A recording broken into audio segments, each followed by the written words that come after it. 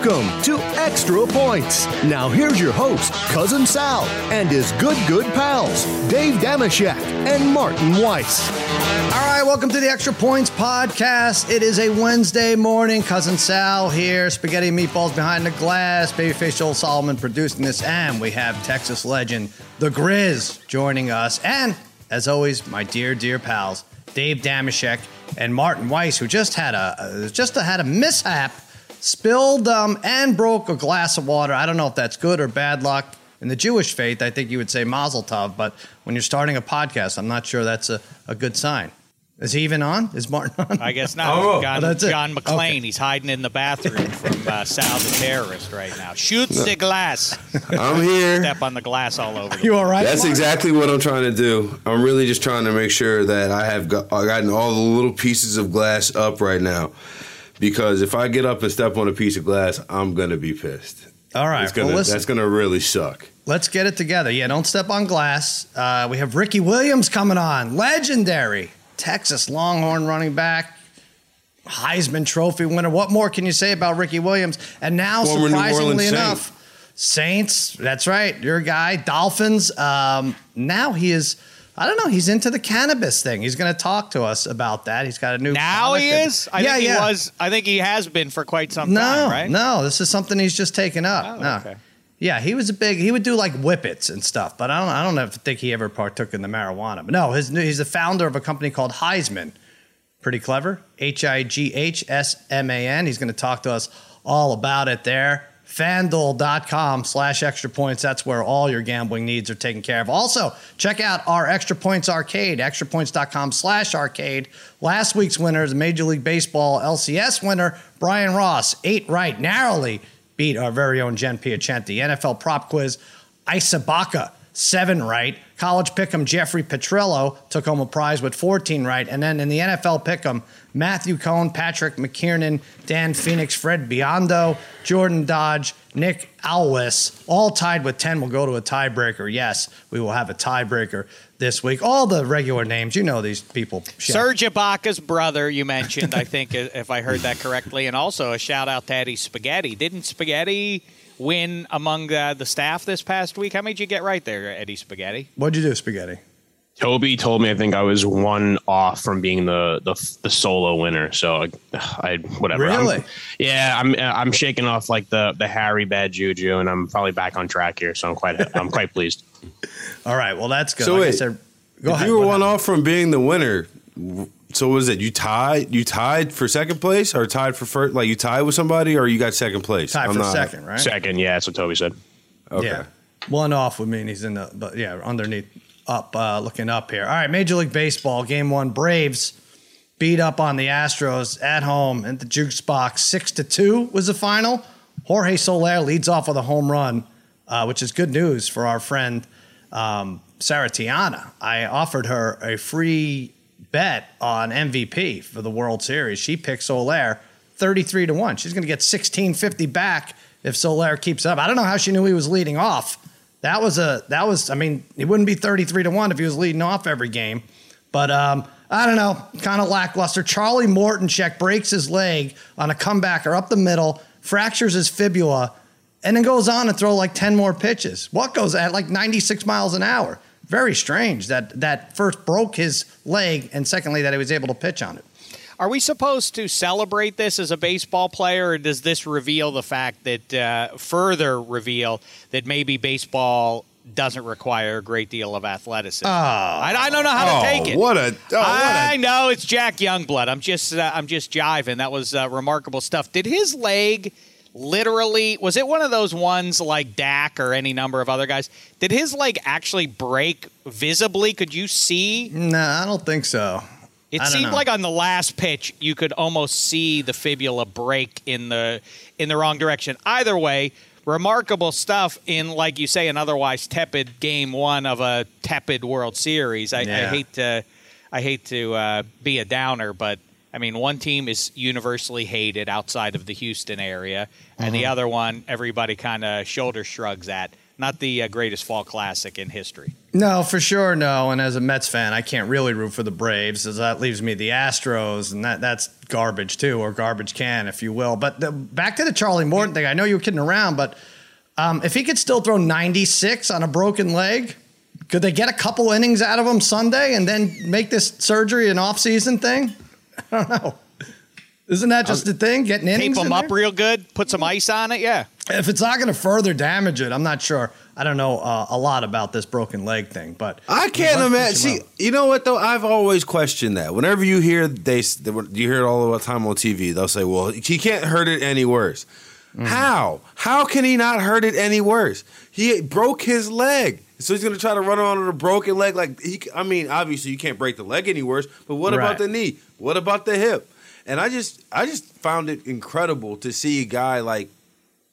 Especially after striking out Altuve, that was just, I don't know. That's kind of like, not to be like ridiculous, but that's part of the reason why I love watching sports, is to see like I'll people say this overcome about things it. like that. That's right, and I think that my hunch is going forward here that it feels like a practical loss. Obviously, top of the rotation guy and all that, but it reminds me of, and it summons for everybody, like I mentioned, Jack Youngblood or whatever your point of reference is for great feats while severely injured in sports history. But I think the best comp is 1988, Kirk Gibson. Sure. Only played in game one. People forget that for the Dodgers. Hit that home run, and that galvanized them.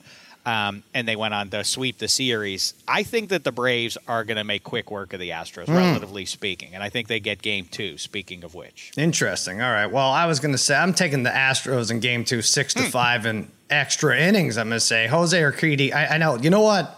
With McCullers out and Valdez, if he's off, this is one of the worst. I know I've qualified it a lot, but this could be top to bottom one of the worst postseason rotations in recent memory. So it's Urquidy against Max Fried. Urquidy's last outing gave up 5 earned runs against the Red Sox. Fried's been pretty good, 378 in 3 starts in the playoffs. But I'll take the Astros in a must. It really is a must win, I think, Shaq. Otherwise, you're right. They make short work. 6-5 though. I'm saying they even things. Well, it is. You know what? The series I always think about is it feels, you say must win when you win the first 2 on the road. The Braves obviously tracking in that direction with Fried on the hump for them. I take them on the money line. I'm not going to mess with that 1.5 jive. I think the Braves escape with a 2-0 lead, but then, because it's the anniversary of it, I wish, and you made a documentary about your 86 Metropolitans. Oh, Game 7. Do you know it's the anniversary of Jesse Orosco flinging that glove into the sky? It never came down. It's like when Roy Hobbs hit that baseball; it just kept floating through the sky. Yep. Same thing. That glove is going to collide with Roy Hobbs' baseball at some point. But muzzle tov to all Metropolitans. I think the last moment of glory long ago. In the, who was it, Greg Prince, who mentioned it in our documentary? I think it was Greg Prince who says Orosco throws the ball throws the glove in the air, and as far as the cameras are concerned, it never comes down. So yeah, it's still up there. It's still up there for sure, along with me on cloud 9 after the Mets. That's going to be it for them, I think. They came close in 2015. Did not really come close against the Yankees in 2000. So that's going to be it. That's why I gets me mad with this Braves team. Like if the Mets had 1 or 2 more games lead in July, this Braves team didn't jump over 500 until August, and they had made 3 big moves to get there. They wouldn't have made those moves, I think. I think they would have been sellers. But I'm going to be a curmudgeon here with this World Series stuff.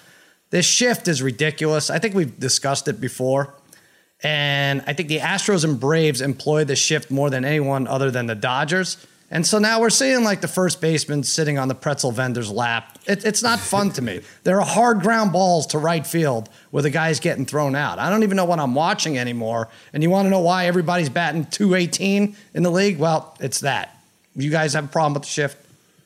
I think the shift should be limited. Like I don't have a problem with it in general, but if you could do it maybe like one time an inning or like one time per half inning, or like you could only shift on like 3 people per lineup, I'd be fine with that.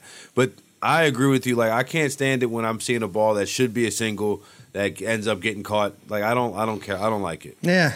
Yeah, it's not fun. And I don't love game in the game. Obviously, Belichick did that for 20 years, although I guess we've now realized that the magic elixir actually now lives in the Tampa St. Pete area, so maybe he wasn't really all that smart after all.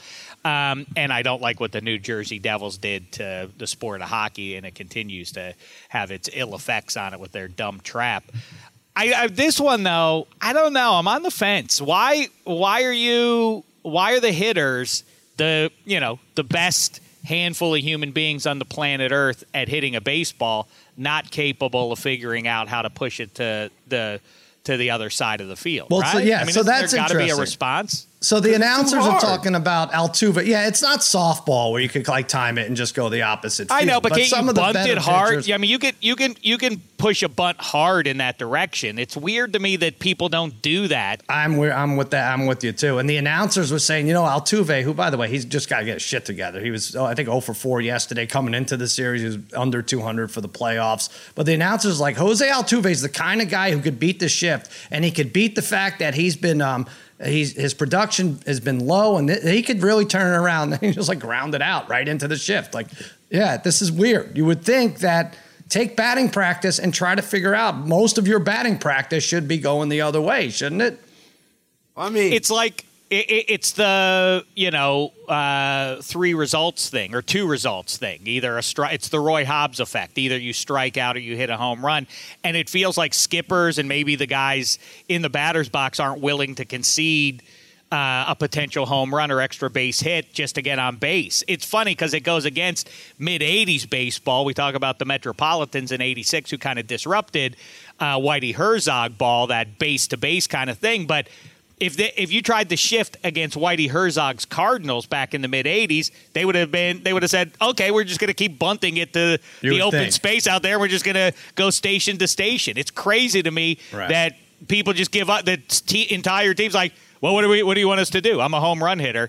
Bunt the ball. You're a world-class athlete. Go to first base. Take the free base. There's got to be a fix. Yeah, all right. So Shaquille O'Neal. Shaquille O'Neal should have just shot threes. Like, I don't like. No, if you're a home run hitter, just go hit home runs. These guys aren't getting to the majors because they can lay down bunts. Like, I'm sorry, that's not the reason why the vast majority of hitters are getting to the major leagues. I understand why after you've but have been rarely asked to lay down a bunt through high school and college because people want you to actually rake, or high school and then the minors because people want you to rake, and then you get to the majors. Now you're being asked, hey, can you just play a little small ball because we're going to junk up the defense? I'm not even I'm not whatever with the bunt. It's fine. I don't expect these guys to bunt every time, but you're going to adjust. If you're in a slump, you're going to adjust your stance, right? You're going to adjust your hands placement on the bat. You're going to adjust a bunch of things. How about when you're giving you the entire side of an infield? Adjust the weight, just wait on it. Am I simplifying it too much? Like wait on it a half a beat, and you're going to be able to hit it to the opposite field. You're giving yourself more time to be productive, I think. I don't know. I obviously they would have been doing this if it wasn't the case, but I can't watch 4.5-hour games with guys slamming it into the shift. It's not right. But one good thing is America won free tacos yesterday. Who was this? Taco Bell? It was Taco Bell, right, babyface? Ozzy Albies stole a base, and it was steal a base, steal a taco promotion. And everybody in the country, I believe, gets a free taco now. And this is great, but our obesity problem is never going to end because of this, because of things like this, right? I mean, you were a big man, Martin Weiss. You were 280 pounds, and it was because of free tacos, thanks to base stealers, wasn't it? No, see, I have a theory about things like this, events such as these. My general concept about free things is I will not stand in line for a free item that I would not pay for already. This taco is not one that I would stand in line to pay for, so it was not. I won't be taking this. But like the idea, I got this in college. Everybody, they got free samples of, and it's free sample of something I don't even want. So just keep that in mind, America. Just because it's free does not mean you have to go get it. That's true. You're raging against the machine here, though, Marty Weiss. I agree with you completely. I refuse to do it, but if I've learned, one of the main things I've learned on the Big Blue Marble is people love free crap. Oh, yeah. People line up. They don't care what. Oh, it's a keychain? All right, count me in. I want a free key. What do you need the dumb keychain for? It's free. People love free crap. And do you have an extra one? Do you have? Can I get one for my other child? Like, what do they want the keychain for? I'm with you, and yet we're in the minority here, Marty. Listen, look how many people entered our stupid contest to win a hat. I mean, it's ridiculous. That's all it is. No, Astros minus 112. I would wait in line for the hat. It's a toss-up tonight. Game 2, Astros minus 12, minus 112, Braves minus 104. So bet that. FanDuel.com/extra points. Now, I will say, Sal and Marty, what is fun, whether you collect the booty or not, what's great is when you're at a game. I mean, when I used to go to the Igloo Pittsburgh Penguins games, they would when you scored the 7th goal, you got a free bowl of chili from Wendy's. And it was very exciting when you got to 6. Not because of the prize, it was because you were there for something special. Right. That's fun in the waning moments of a game when you're rooting for a guy. And for some reason, Davey Hannon had a real knack, light goal scorer, except when the chili was on the line. Davey Hannon would score the chili goal, and we'd go wild in the end. I think they stopped doing hey, if this NBA team breaks 100 points, we're going to get free whatevers, right? Because then, depending on the situation, if it was 97-82 with 18 seconds left, and you got the team that's winning shooting a 3, it looked like bad sportsmanship and everything else, and coaches were getting mad, and it sent a whole different message. So I think they kind of curtailed that in the NBA. Oh, I thought you were saying that because of maybe legitimately because of win-loss totals, because of over-under totals, spreads, everything. Yeah, I mean it all factors in. But a fan went into the stands after Isaiah Thomas missed a free throw because he didn't get the Frosty because they didn't break, X amount of points. What'd you say? It's a famous GIF on Twitter. Right? If you go and like Isaiah Thomas saying he told me he just wanted a Frosty because the fan came up and was like, that's great. Ran up in the stands and was talking all this stuff, and he's like, "Yo, what is your problem?" He's like, "I just wanted a Frosty, man. I'm sorry." Awesome. That's great. That's terrific. I got to look that up. Hey, while we're talking about food and we have like 4 minutes, can we do this in like 4 minutes before Ricky Williams comes on? Over and underrated candy. By the way, Harry just sent us a picture. He's outside Taco Bell, 9 a.m. He's already there collecting. Most overrated, most underrated candy. Right now, we have Halloween coming up. It's already out. The basket of candy. I have to grab an Almond Joy. I have to grab a Mounds, which, by the way, I said on Against the Odds yesterday, most underrated, the coconut, the pure coconut. There you go. Dark chocolate, milk chocolate, whatever you want to do. Mounds, Almond Joy. Let's go underrated. Martin Weiss, most underrated candy. My most underrated candy is the Milk Dud, honestly. Oh, no. I know it's like a class, but like I feel like it's growing out of style and growing out of popularity. I just recently watched Mad Men. They're eating Milk Duds in a movie theater in 1950, whatever it is, and I was just like, wow, that's crazy because with a glass of water, this really does a lot of good for me. A Milk Dud in a glass you're going to break that glass anyway, but it's got the word dud in it, Martin. I don't think it could be rated Listen, low hey, enough. You asked me what my opinion was. I don't feel like I can be wrong here, first of all, but you need the glass of water because they are quite a bit sticky. See, that's the problem. They were made so long ago. They didn't have fillings back then for your teeth. You got to make sure you don't bust out the fillings when you go to the dentist. All right, I've had this problem before as a kid. Shaq, this is crazy. And by the way, you can be wrong. I think you are wrong. But Shaq, you try to be right here. Most underrated candy. Well, there are a lot of different ways you can go on this one, obviously. I'd like to celebrate Fun Dip, which taught young Dave Damashek a sense of discipline. Fun Dip, of course, the 3 packets of sugar, only 2 of which taste good. You had the pink, representing cherry. You had the purple, which is grape, which isn't great, always the grape, because grape candy flavor is nothing like actual grapes, and it's a weird mystery that the flavor of grape candy is universal, but it universally doesn't taste like actual grapes do. Anywho, then you had the lime, and the lime is crummy. Nobody wants it.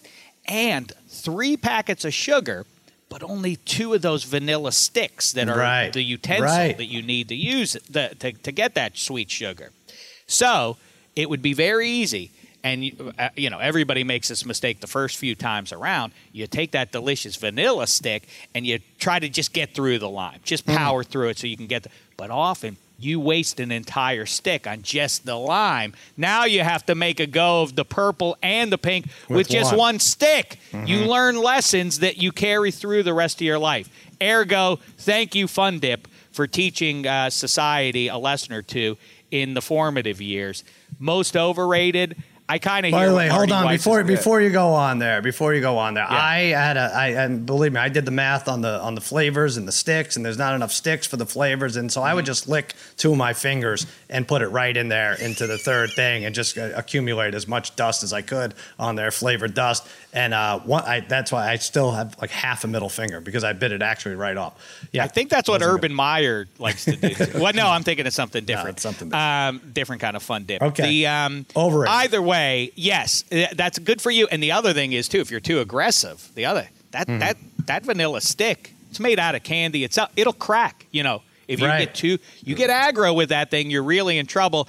And your fingers, no problem. Not just because of your problem with cock paw of having your hand down your pants out. Anybody's hands. That's a cheap it's not replacement. even a Halloween thing. And a spoon ain't good either. You need the vanilla stick, or you're off the rails. But Marty Weiss is right about question. We're not getting this done in 4 minutes. No, I know. We got about a minute and a half, but let's see. Let's see what else. Well, let's see if Ricky Williams has some thoughts. I suspect, given his interest in recreational fun, that he might have some thoughts on nice candies to eat. The overrated is correct. Heath bar, Score bar. Who wants to have to deal with the potential of ripping out fillings from your teeth? That's a legitimate risk. Oh, I don't think Heath bar or that. No, I think you're confusing it with something else. A Heath bar. Isn't that what I'm thinking of? The one that's crunchy. Not really. I think it breaks off pretty easily, right? I don't even think a Heath bar rates in 2021. Yeah, and who's rating? I don't even see the Heath bars. Yeah, Heath bar. I don't even know. I couldn't tell you where to get one right now. All right. What's most overrated, Martin? Most overrated is like the Easter candies, like the Peeps. The marshmallow-based candies, not for me. They're not for me. Right. Like even s'mores, marshmallows in general, it's not a good go. Not bad, but not a Halloween candy. I see what you're saying. But yeah, specifically for the holiday, you would think it would be better, Easter candy, if Peeps is the signature item. Same thing with candy corn. The coach said it himself. Terrible. It's wax. It's flavored wax with autumn colors. Not should be in a bowl as a decorative thing. Should not be. But I'm going to say this for underrated. The Hershey bar. Shaq, come on. The Hershey bar is the best. That's it. Not going to get a fight out of me on that. Throw an almond in there or two. It's great. It's terrific. You've been to Hershey, Pennsylvania? I'm sure you have, right? Of course I have. The whole town smells like chocolate, literally. And it's very good. And I'm not a milk chocolate advocate, as we've discussed before. I like going pure. I like going dark chocolate. You go to the store these days and you see the 62%, the 73%, not enough for Damashek. Take it all the way up. I like to go low 90 percentile with my dark chocolate. And even then, I still like a Hershey bar over when we start talking s'mores. Give me the milk chocolate and the graham cracker. You can hold the marshmallow. I get it on candy corn. It's fun to bellyache about. It's nothing. It's unoffensive. It has no flavor to it, really. The marshmallow? The marshmallow is the one that is the recurring sin. But if you're burning it up in a s'mores type campfire thing, it's terrific. What's it do for you, though? What's it add to anything? It's dangerous. It's a passenger. You're risking your life making dessert. It's great. It's the best. Give me a whipped cream. I'll take a whipped cream over a melted marshmallow any day. Interesting. The only negative I have to say, I have to push back a little bit on the Hershey bar, because while I understand that it was one of the originals and early, I feel like since then, all we've done is just add things to that base of chocolate, like almonds or whatever they put in Crunch bars to make them crunch, or peanuts or caramel or whatever the other thing is in Snickers. All of those different things, and it just made it a little bit better. Hershey's chocolate bar to me are like French fries. Like you could add a lot of different things to French fries and make it just a little bit better. Well. Sure, if you like caramel and coconut, so go Mounds and Almond Joy. That's what I'm going. But yeah, if you would just want the basic, you would just want a nice bite. You get one bite of terrific chocolate, Hershey's. I'm doing an ad right now.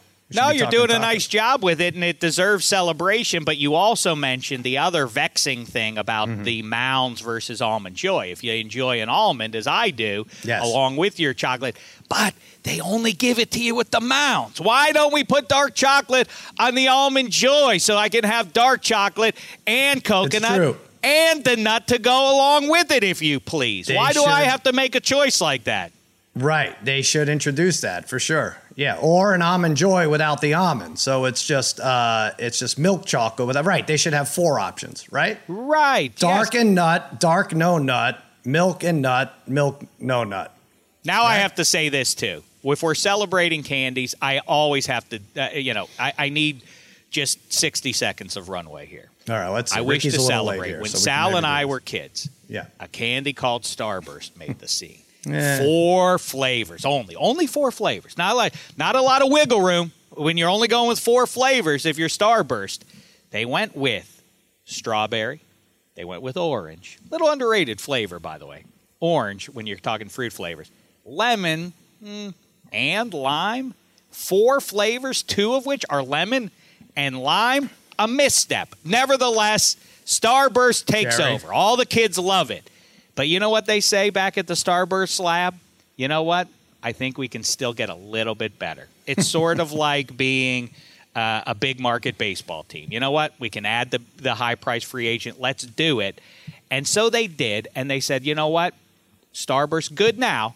Even better when we purge lime and replace it with cherry. That's what they did. And the next stop was Cloud 9 for all of us. Thank you, Starburst, for having the courage to say, yes, we're a champion, but you know what? That's not good enough for us. We want to be a dynasty. And you are, Starburst. Speaking of champions and dynasty, he's here. He's joining us. He's in the waiting room. I don't want to make him wait. Right? He'll just walk away from all this candy talk. But we're going to. He probably wants to weigh in on it, I hope. All right. Let's do it. All right. Here he is. I'm excited to bring him in. Rushed for over 10,000 yards in his career. University of Texas legend, a Heisman winner, and the founder of Heisman, HIGHSMAN. We're going to hear about that a lot. Ricky Williams is here. What's happening, Ricky? Hey, what's going on? Ricky, I hate to hit you with a gotcha question right off the bat, but it has to be done. And I hope you're not sensitive to this, but I need to ask, what is the most overrated and underrated Halloween candy? Ooh, underrated is Snickers. I think Snickers is just a classic. You know, the combination of the chocolate and the peanuts. I think it's a go-to for at least for me. Frozen. I just like regular. I like the soft nougaty, like that bite where you get the soft but you get the hard peanuts. That combination, it's a classic. Okay, you can't beat it. And the most overrated. Be careful. 3 Musketeers. All right, that's good. That's it's a good too much one. nugget. Family. It's too chewy. I need the nuts. I need the nuts. I've heard this before, and they're advertised just about as much as each other, Snickers and 3 Musketeers. And that said, you're right. 3 Musketeers has some work to do. Do you remember the good old days with those 3 Musketeer commercios? Yeah, right. We need to 3 bring Musketeers. Yeah. Yeah, we got to put that together. I think Ricky. Maybe the commercials would help bring it back. All right, those are good answers. We said Hershey. What did you say, Martin? You had something. Yeah, Hershey is underrated. Yeah. I said it's a classic. It's a classic. Exactly. My most underrated was Milk Duds, and my most overrated was anything to do with marshmallows. Like anything that has marshmallows involved in it. You nailed it. Yeah. Appreciate that, bro. Are there any good marshmallow candy? Any? No. Well, Charleston Chew doesn't count as marshmallow, right? Because it's like hardened. But I did enjoy them for a while. Charleston Chews. Yeah, the big ones too, the ones that could do damage. Ricky, I think you're just being nice to Martin. You will never have a Milk Dud again in your life. No, I like Milk Duds. You do? I like Milk Duds. Yeah. Interesting. Remember the sugar daddies and the sugar babies? Right. They were so good, but they would get stuck in your teeth forever. Yeah. There's been a lot of ups and downs in man's recorded history, and I don't think we properly celebrate how lucky we all are to have been here on the Big Blue Marble when somebody decided, you know what, dark chocolate tastes good, salt tastes good, let's mix them together. Who decided to start putting salt on chocolate? I don't know, but I want to say thank you here and now to whoever did that, you know? Interesting. Ricky, I have a question for you. No, that's it. I think that's it. I think we let him go after the chocolate stuff. That's enough. You're right. We've said it all already, Ricky.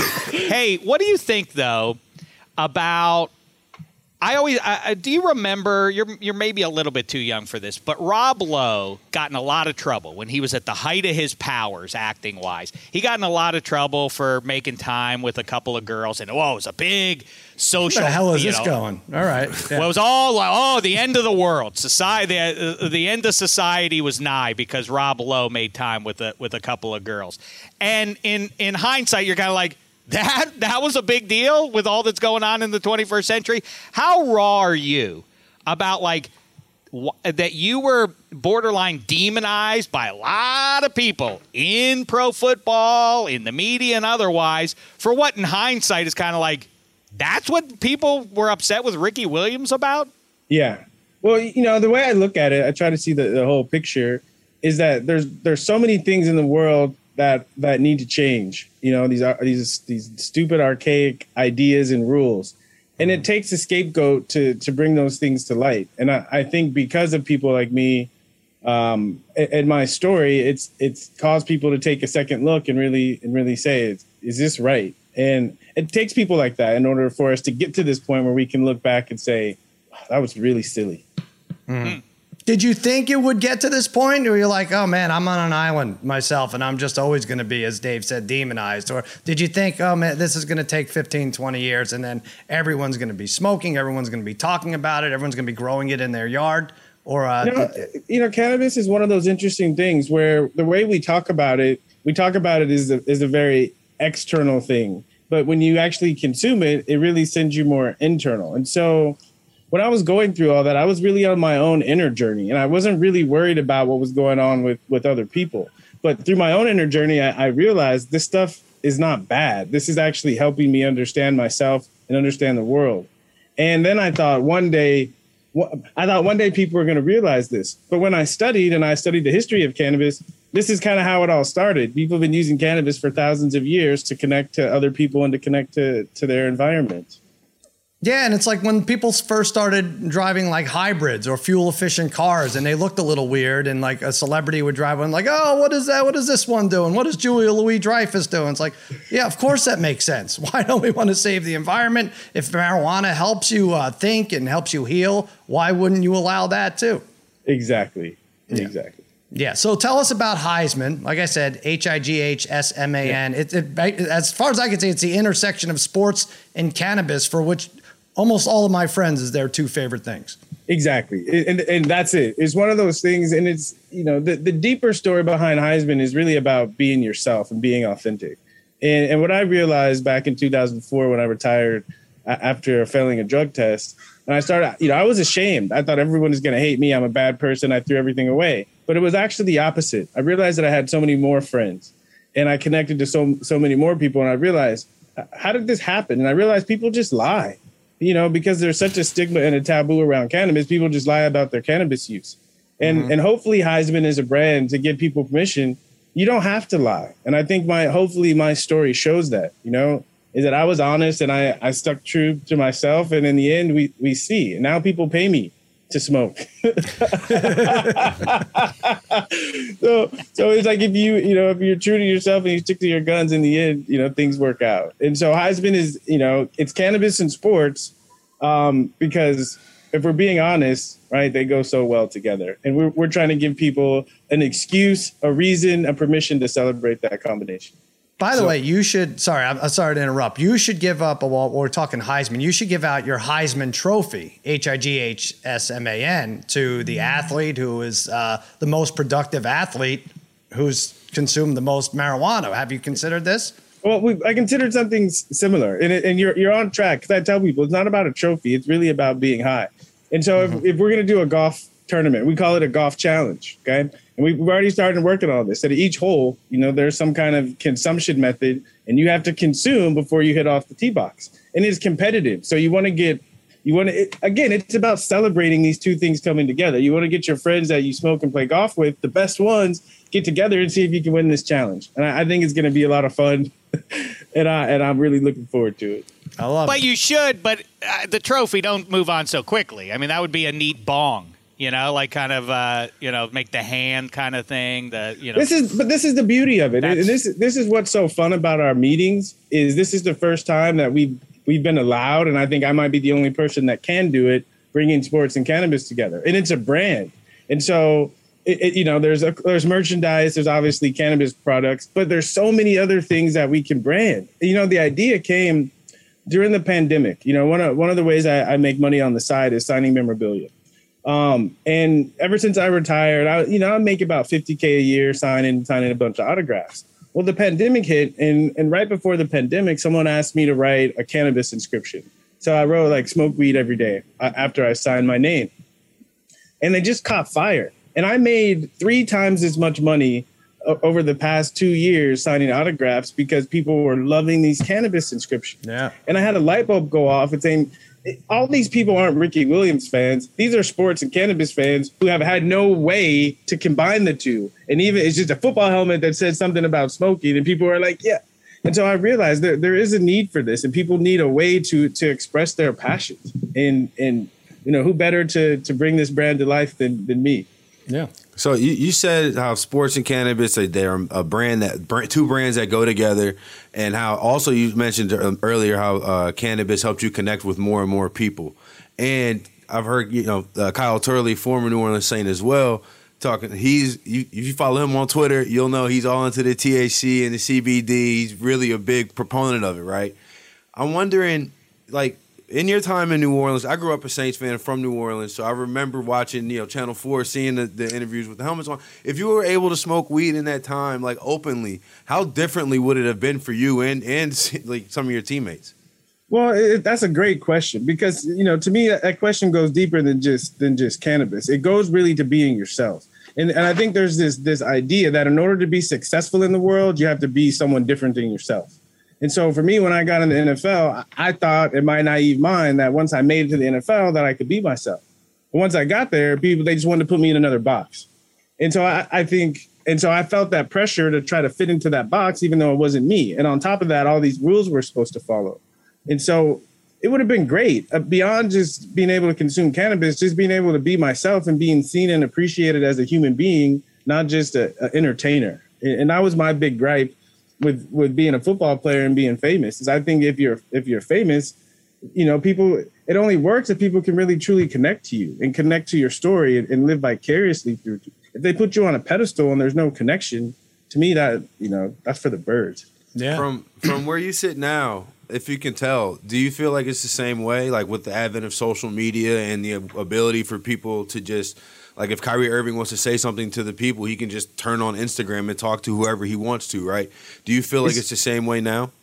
It's changed. Back when I first got to Miami, and this was before anyone was doing this, is I started a blog called Run Ricky Run. And it was me struggling with my story is always told through someone else and people who don't get me, people who are not like me. And so it's never a real story. And so I started to tell my own story. And because I saw this coming, and I think it's so much more allowed for athletes to have a voice. Now I think the onus is on the athletes actually to use that voice. And I think what Kyrie is doing is wonderful because he's standing up to the pressure to kowtow to the man or to the system. And he's affirming his right to be a human being with agency. And beyond just sports, I think racially, politically, I think that's important for all of us to acknowledge that we have free will and we can choose to do what we want to do to take care of ourselves. Yeah. Ricky, let me ask you about the specific products. Tell us which ones you're fond of, which ones where they're available, which states they're available. Do you have a Snickers flavored strain of cannabis? How far do you take this? Well, we have a Skittles flavor. We do have a Skittles flavor.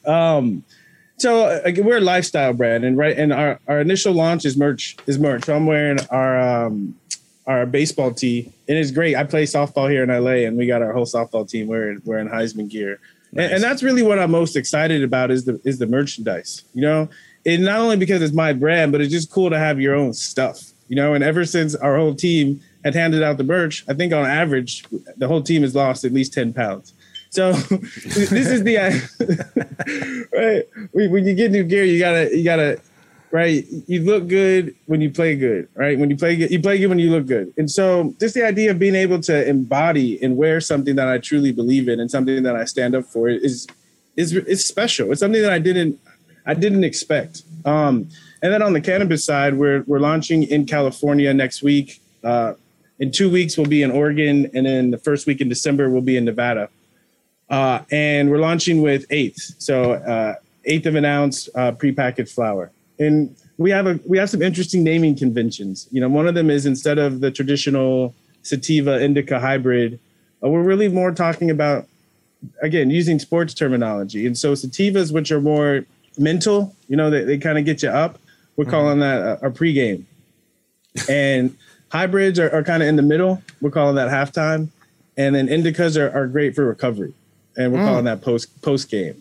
And so, again, it's, you know, we're leaders in this combining sports and cannabis. So it's fun to be able to create in this and then also invite the community to help us, you know, create this new industry. Yeah, maybe you could really name one Ditka, because I bet he wouldn't like that. I don't want to give away. I don't want to give away too many of our secrets, but our actual cultivar, our actually strain names are athlete inspired. So that's great. Yeah, that'll be fun. You can get real quick, Dave. You can get really specific and talk about like one strain could be named after diving for the pylon and fumbling as it hits it, right? Like there's I'm good at that. That's my signature move. That's your move. Pylon. Okay. Yeah. So, for instance, like, you know, I could announce this name. We're doing a collab with a great infused pre-roll company down in California called Jeter, and we're going to put out a pre-roll, and it's going to be called the Sticky Ricky. Right. Nice. One of the strains, one of the mixes will be Gorilla Glue. So, just a hint of how we're having fun with this. That's the most fun part of the process, probably. Go ahead, check. Exactly. Let's say you enjoy a little flower, and what city do you want with, let's say, the next 3 hours are yours to go anywhere you want? Do you want to be in Austin to go out to eat? Do you want to be in Miami to go out to eat? Or do you want to be in New Orleans? Ooh. Which is the best food city after a little bit of tree burning? You know, because part of tree burning is it's not just the food. You know, what do they say about entheogens or psychedelics? It's about set and setting. Sure. And so I think the set and setting is definitely New Orleans, because it's an experience. You go out just a service, right? You go out to eat and it's an experience, not just the taste, but the people around, the conversations you overhear. It's rich. Yeah. I'm with 34 on this one. It's a good one. All right, 34. I will ask you a sports question here. Are you more bummed out about what's happened to the Dolphins or the University of Texas, football wise?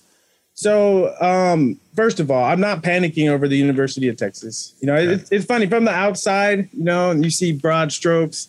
People keep talking about Texas being back, but they're not. But when you have the magnifying glass and you're seeing, I can see the improvements and the fact that as a running back, that we have a running back and we're committing to the run. And that if you look at, again, magnifying glass, if you look at the first half of the Oklahoma State game and the Oklahoma game, Texas played lights out football. They didn't finish. They didn't close it. So there needs to be improvement. But I like what Sark is doing, and I have a lot of hope for the future. All right, I'm going to bring Scott Holmes in here. He's a huge Texas Longhorn. I think he has a horn actually growing from his navel. Scott, you had a question. He's very nervous, so this could go many different ways. Scott, ask Ricky a question. Oh, look at him! My God. Oh yeah. Hey, Ricky. Hey, what's up? Good to see you. He even grew his beard to look exactly like you, Ricky. That's right. Ricky, my very first Texas game, I was on the field when you broke the record against A&M. Big game for me. And how was that your first game? Who did you know? I grew up in Amarillo, too far away, so that was the. How'd you get on the field? Like who? I had press passes. Oh, impressive. In the know. I know. Yeah, you wouldn't think looking at him. He has higher up connections, but he actually did this one. Also, for your Sticky Ricky, you should think about Spliff Arm. That could be a good name for the joint. There you go. Okay, my question for you is, what would be your dream smoke session, dead or alive? Who would be the guys or girls that you would like to have a session with? Okay, number one on the list, and I would say the main inspiration behind Heisman is Bob Marley. A lot of people don't know, but he was a big-time soccer fan and soccer player. He was a competitor, and his son Rohan led University of Miami in tackles in 1993, I think it was. So, so Bob Marley would definitely be there. Who else? He forgot Martin Luther King. Right. He's a philosopher, so it would definitely be a philosophical conversation. Who else? Who in sports would I like? Jim Brown would be there. I love Jim. Nice. Yeah. He's seen a lot. He's been through a lot. He would be there. Let's see one more. Chad Pennington. No, he does not. He does not get the invitation. He didn't make it? Angela Davis and Maya Angelou, and I think that's nice. And That's is a good that a list. pregame or postgame or halftime? What do we do there? So that's pregame. That's pregame because I want it to be a heady kind of philosophical conversation. And a lot of times the pregame will get you chatting. We'll get you talking. Very good. Thank you. Hook 'em. There you go. That's a dream come true for young Scott Holmes. Well, Ricky, thanks for coming on. This is terrific. We learned a lot about Heisman, your new company, your new product. We learned about Snickers. We learned about your favorite people who you'd want to smoke with. It's terrific. And this is I don't have to tell you, this is going to take off in a big, big way. Ricky Williams, thanks for coming on, pal. Yeah, thanks for having me. All right. There you go. Ricky Williams, guys. What do you think, Martin? Martin, you didn't tell him about how you walked in a convenience store with the Ricky Williams dreads on and a hat. Because wasn't a fan of Ricky Williams at the time that he played for the Saints. Oh, I see. Okay. Yeah, I didn't want to you were get big into it because I didn't want to Gotcha. It was a Halloween costume. Yeah. I want to talk to him for another hour at least about for real. One thing that I probably because I'm not as nice a guy, if I knew half the locker room was smoking, but I was the only one taking the slings and arrows, I'd be like, "Hey, dummies! Yeah. Do you know that half the guys seated around here are also smoking?" Mm-hmm. I would be outraged that I was the sacrificial lamb while everybody else was. Well, the problem with smoking pot and getting outraged is only a limit to your outrage, right? Like what is right? Like what am I angry about again? Yeah, after a couple of minutes. Right? You guys. Oh man, don't even get me started. There you go, Ricky Williams. Well, that was terrific. That was a lot of fun. Yes, and now let's give FanDuel some love. The NFL season's approaching the halfway point. Is it only halfway? My God. FanDuel Sportsbook has a little something different to offer for the Sunday night matchup between Dallas and Minnesota. Now, Shaq Martin, I have to watch this game. I can't go trick-or-treating with this. I'm going to get a lot of shit for this, for not going trick-or-treating, but I don't want to watch this game between neighbors' windows, right? So, sorry, kids. That's it. I got to stay home. And plus, FanDuel's giving new customers 25-1 odds on any touchdown scored in the game. Of course, it's going to be a touchdown with CD and Amari Cooper, and you got, oh my God, Zeke, and on the other end, you got Jefferson, Cousins hitting Dalvin Cook out of the backfield. You can end the NFL Sunday night by winning $125 on a $5 bet. There'll be a touchdown in the first quarter. You kidding me? Do it. FanDuel, same game parlays, easy to use, safe and secure, fast payouts now accepting Venmo. Come on. We've really turned the corner here. FanDuel, sports betting made simple, always hooking you up with great offers. And also, if you're new to FanDuel, sign up with promo code Extra Points this week before the Sunday night matchup. You'll do it. $125 on a $5 bet. Use promo code Extra Points so they know I sent you. And if you're in Connecticut, great deal. FanDuel is live there. Easy to use, easy to navigate the FanDuel Sportsbook app. If you have a gambling problem, call 1-800-NEXT-STEP or text NEXT STEP to 53342 in Arizona, or visit ccpg.org/chat in Connecticut, 1-800-GAMBLER, or visit FanDuel.com/RG in Colorado, Iowa, Illinois, Indiana, New Jersey, Pennsylvania, Virginia, 1-800-270-7117. For confidential help in Michigan, the Tennessee Red Line, 1-800-889-9789 in Tennessee, or visit www.1800gambler.net in West Virginia. All right, Ricky Williams. I don't know about the Snickers. He was great. I don't know about the Snickers thing. How could it be underrated? It's got to be the most publicized and most advertised candy out there, isn't it? I mean, I didn't want to insult our guest. I know. Yes, of course, that's ridiculous. Snickers is underrated by what measure? I mean, you'd have to right. What mass candy is sold more than Snickers? I don't know, but I was thinking you might jump right in honor of Ricky by taking the Dolphins as your pup of the week, Sal. Ooh. Damashek is red hot. You got to make up some ground here. 4 out of the last 6 from Damashek.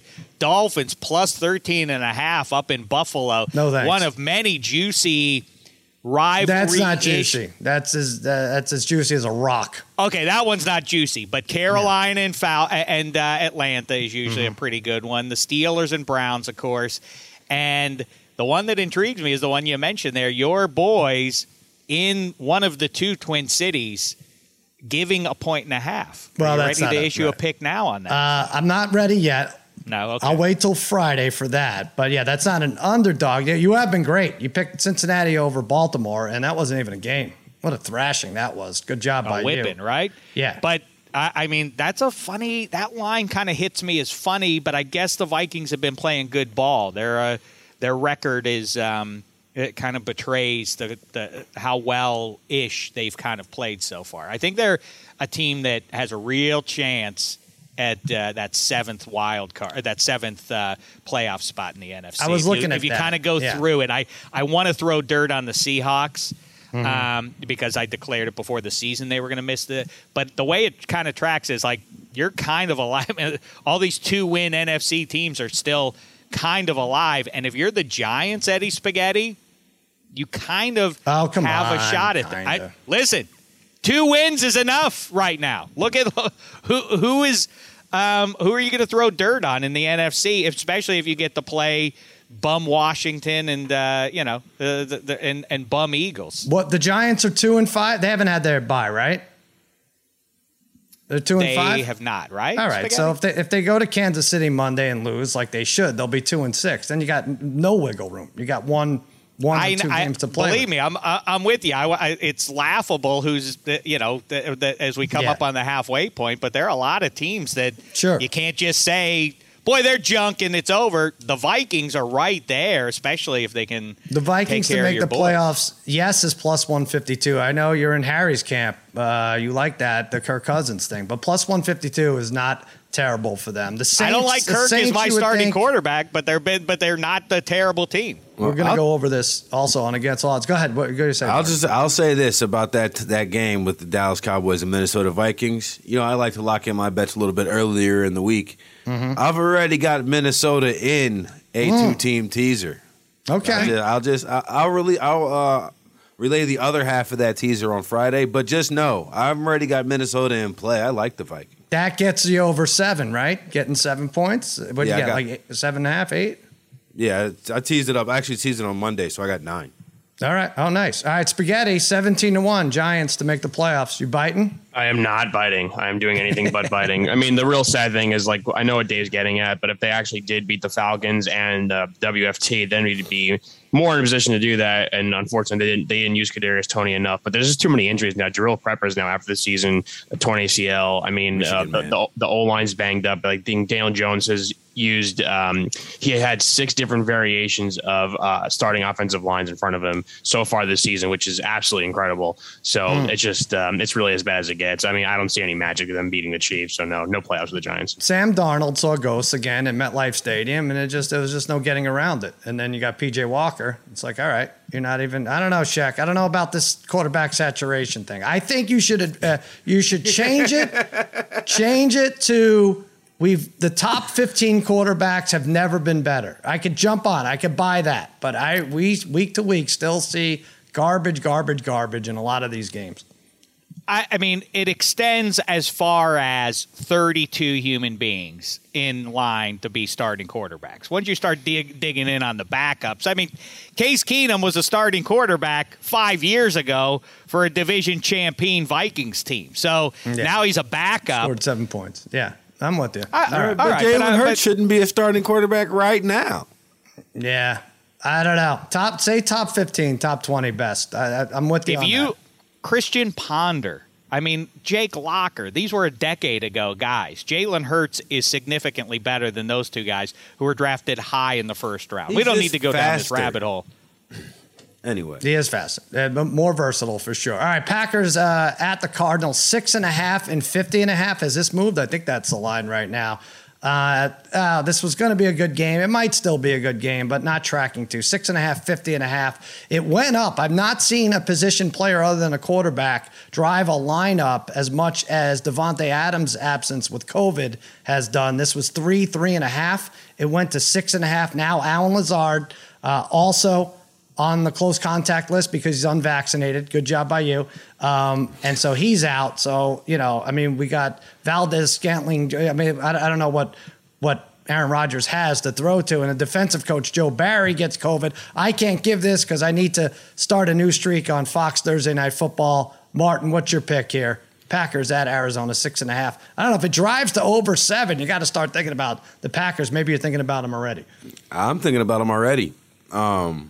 First of all, Packers 6-0 without Devontae Adams, right? Now, and forgive me, I just think, Lazard is just a replacement level wide receiver. I feel like you can get him. You can get a Greg Lazard or Alan Lazard. I don't remember his first name, actually, wherever. I think I went to high school with Greg Lazard. Yeah, but anyway, primetime favorites are 7 and 14 against the spread this year. So I'm like these numbers, and I've been on the wrong side of too many of these primetime favorites. So I'm going to go. I was leaning the Packers anyway. I remember Aaron Rodgers' last Thursday night game, or at least the last Thursday night game I remember him playing was against the Eagles, and he just came down to the last play. There's going to be a last play type of game. Like I see this. I don't see Arizona running away with this by any stretch. So if you're going to give me 6 points, I'll take that. But all right. I like Randall Cobb anytime touchdown. Oh, all right. Well, yeah. I mean, that would be one of the... Somebody's got to score. Two guys he's throwing to. Shaq, I noticed, and maybe this is a thing just for that I've noticed, but the good teams, if you dig in too much and if there are too many obvious conditions thrown at you to go against them, in other words, the Chiefs, when were they going to get better if not for against Tennessee on a short week when 4 out of 7 D-backs were out? Patrick Mahomes could just name his score, and he named it, and the score was 3. Like, I don't know. Does this seem too obvious? Arizona, we need some respect. We're undefeated. We're playing at home. Rodgers has no one to throw to. The defensive coach, Joe Barry, being out, it could be as big a factor as anything right now. But which way are you going? I'm going with the Packers for exactly what you just said, Sal. I like the, I was on a mini heater. I like somewhere between 2 to 5 games. I know we love to do the extra points arcade, get in there and play against us. But I think it's really about isolating a few picks that you love. I had a undefeated little run early on Sunday, and then I thought when I saw the Darren Waller is out news, I said, let's add the Eagles here because that's going to limit what the Raiders are going to be able to do there. To your point. Aaron Rodgers will overcome it. It is funny to consider Aaron Rodgers better be awfully disciplined in the post game if they lose because he has nobody to throw to. That'll be the moment for him because then they'll probably lose a realistic shot at the number 1 seed. That's what this game kind of does. It's easy to say, well, the Cardinals are they have to go 3-7 here the rest of the way to get to double-digit wins. Ergo, they're very likely in the playoffs as we sit here right now. So you figure the Packers are a little hungrier, but both teams, if they're paying attention to things, number 1 seed in the NFC is in play here to some degree. If the Packers lose, as I say, they're probably out of it. I was looking at the Cardinals. They're middle of the pack in run defense. Pretty rudimentary to think that Aaron Jones and A.J. Dillon is what the Packers are going to try to do to the Cardinals here. I think that they're able to hang with them enough to bottom line to give me the Packers and the points down in Arizona. Yeah, I was talking about Spaghetti's team, the Giants. If they were to lose to the Chiefs this Monday night, now they're at 6 losses and not a lot of wiggle room for the rest of the next couple months there. Arizona on the flip side, how about this? If they win Thursday night, they have 8 wins.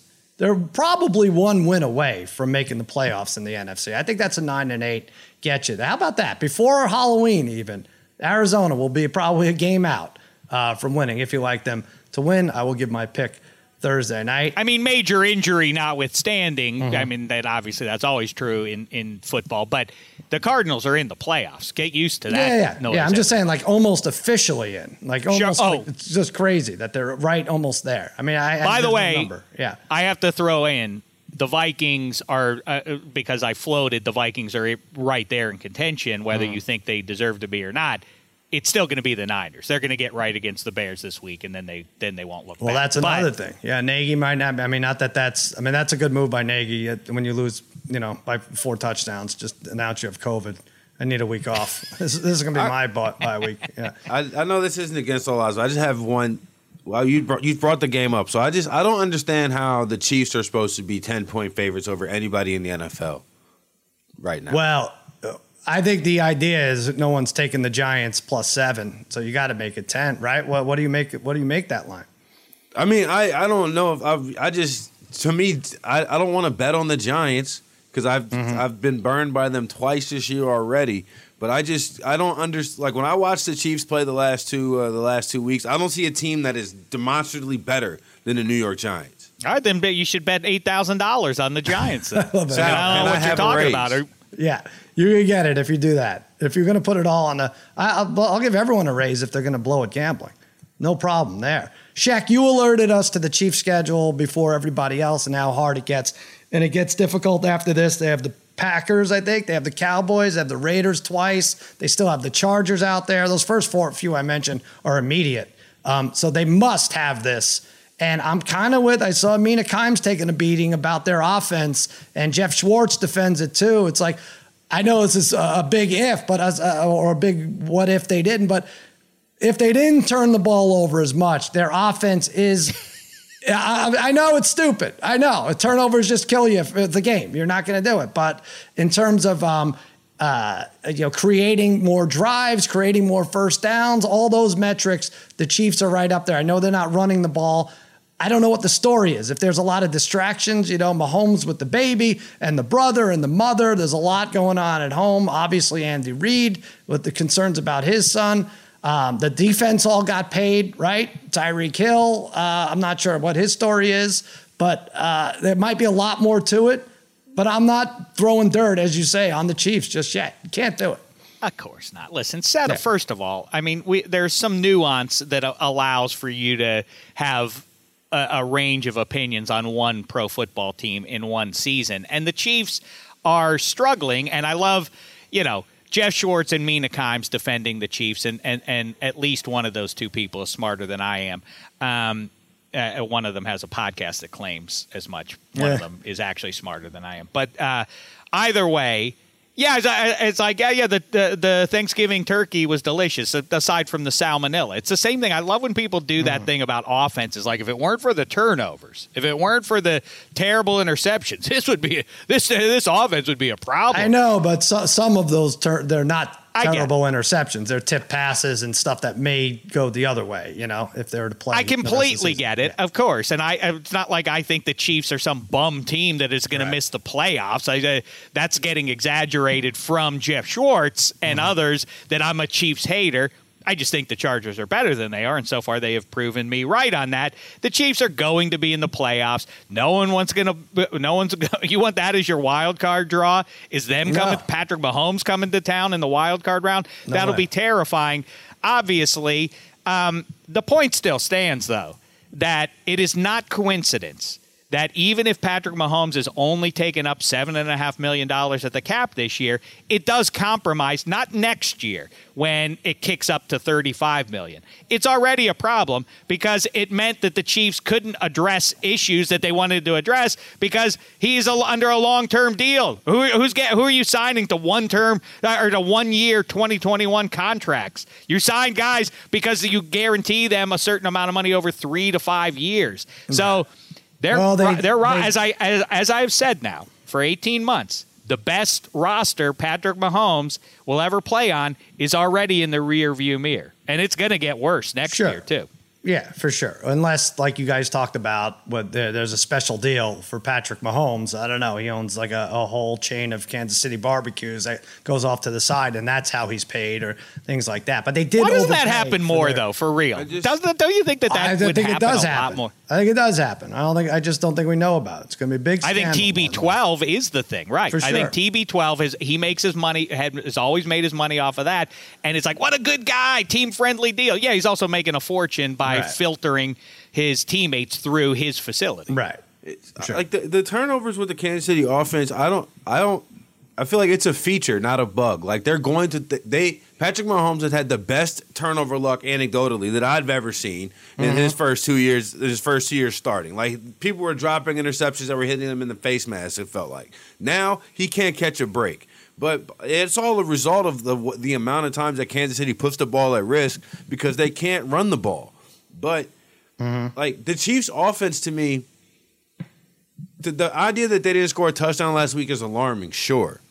But if you were to look at a unit on this team that has struggled since the Chiefs have been the Chiefs that we talk about in this way, it's the defense. And I just think it's surprising to me that Steve Spagnuolo, who consistently, more than twice, has coached the worst defense in the league, including one time when he was coaching in New Orleans, the worst defense in league history, continues to get jobs. Maybe there's something wrong there. I don't know. Yeah, for sure. And they paid all their guys on defense, and it's like, hey, we're not going to on paper we're not going to get better than this. So you have to get better, or you got to get out. But yeah, they like the last couple weeks, they're turning it over in their own end, and that leads to easy scores. And in their defense, they score more quickly than most other teams, which is going to put some. They don't have a defense, Sal. That's what Marty Weiss is telling you. They don't have one. There's no defense. The good news is that Marty Weiss, with that, he's now taking his bet on the Giants up to $16,000. Right? Ooh. I mean, you have said nothing good that would make you go with the Chiefs here, laying 10. Go ahead, go Big Blue. I'm with you. If you think the Giants are going to score 27, that's a pretty good bet. Well, I'll just say I've yet to reveal the other half of my Vikings teaser. It might be the Giants. You don't know. Tune in on Friday to find out. He's putting dimes in a teaser. Hey, one more thing I want to go over before we sign off, and I think this is going to be my emotional hedge bet. FanDuel has Comeback Player of the Year awards, and Dak Prescott, heard of him, favored at minus 300. Obviously, I think should be. Came back from an injury. A lot of the guys on the list did not come back for injuries. Like Carson Wentz is interesting at 20-1, but didn't come back from an injury, right? Joe Burrow, second at 6-1. Now, everyone's in love with this Bengals team, and when they don't protect Joe Burrow, he's an injury waiting to happen too. But I think this is going to be my bet. If Dak gets hurt, obviously they're a little weird about this calf injury and whether he's going to play. It probably will play, having had the bye on his side, but I worry about Dak just in general and his luck and everything else. I think I'm going Joe Burrow 6-1. Does anyone else? Emotional hedge, and I think that's a good number. I really do think either way it could be. Burrow could put up numbers that are. Yeah, I don't know if they go 12-5 and Dallas is 12-5 and have similar numbers. Even if Dak survives the season, isn't Joe Burrow at 6-1 a good number?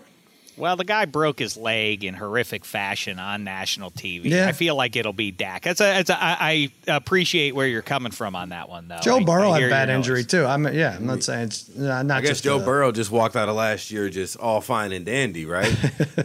I actually... only one guy's going to get it, Marty Weiss. But same thing as picking the Giants and Chiefs game, friend. Joe Burrow just walked off the field after he got hurt and his season-ending injury. I'm just saying, you're making it seem like Dak was, rushed to the hospital like Joe Burrow wasn't. My point is the ship has sailed if you like Dak Prescott to bet this one, because it's minus 300. So Burrow, we love what we've seen, right? Jamar Chase is going to give him all the numbers he needs to get this award. I think Dak still gets it over Burrow if he survives the season, but 6-1 I think is good. Is there anyone else on this list? Are you guys looking? Nick Bosa is 20-1. Jameis is 17-1. Interesting. I don't think enough there. I got Jameis. Jameis would have been a good pick a year in the preseason. As an interesting name. He's just not. I got it in the preseason when he was an interesting name. Michael Thomas comes back soon, right? But I'm just saying. Michael Thomas comes back soon. Dak's calf and Joe Burrow's got a little offensive line. You were just talking about if one of these guys gets hurt. Martin Weiss is just saying. Just remember, he's just saying. And honestly, and I'm not going to lie. So we've got those three going for him. And Martin Greg Weiss Lazard is went to just school saying. with him. I like and Greg that. Lazard In is New Orleans. apparently starting for Alan Lazard in Arizona. Shout out to Greg Lazard, high school classmate of Martin Weiss. All right, look, I wanted to talk Pitt Panthers and the Steelers and everything. We're going to save that for Friday. We're doing it, Check, because we've gone too long. Hail to Pitt, all you loyal sons. And listen, am I taking Pitt It's giving all right. points We're going to save it. Just save it. I will save it because I'm celebrating now, Sal, because I'm not worried about Saturday. I'm just enjoying. I told you, it's a journey. Are they going to beat the Canes for sure? No. I'm set up for the disappointment of that. I've been through it before. We're going to talk Friday. They beat Clemson. There's a lot of good numbers, a lot of good ways to bet the Pitt Panthers, to bet. I don't know, I'm not going to give it away. To make the playoffs, they're not out of it. There is a path for them to do it. You're going to discuss it with Kevin Hench on -3, Lemon Pepper Parlay, Martin Weiss, and TJ Hushmanzada, the AAO Against All Odds crew. The Degenerate Trifecta and I will go over the Thursday night game and the Friday games and the Saturday games and the Sunday games. Making fun of sports. That's fun. Check the Megans out on the Money Grab feed. And Spaghetti and Jen Piacenti do Waiver Wired, our fantasy special, our fantasy podcast. And just a reminder to everyone out there, you may feel like underdogs, but please, please remember you're all my favorites.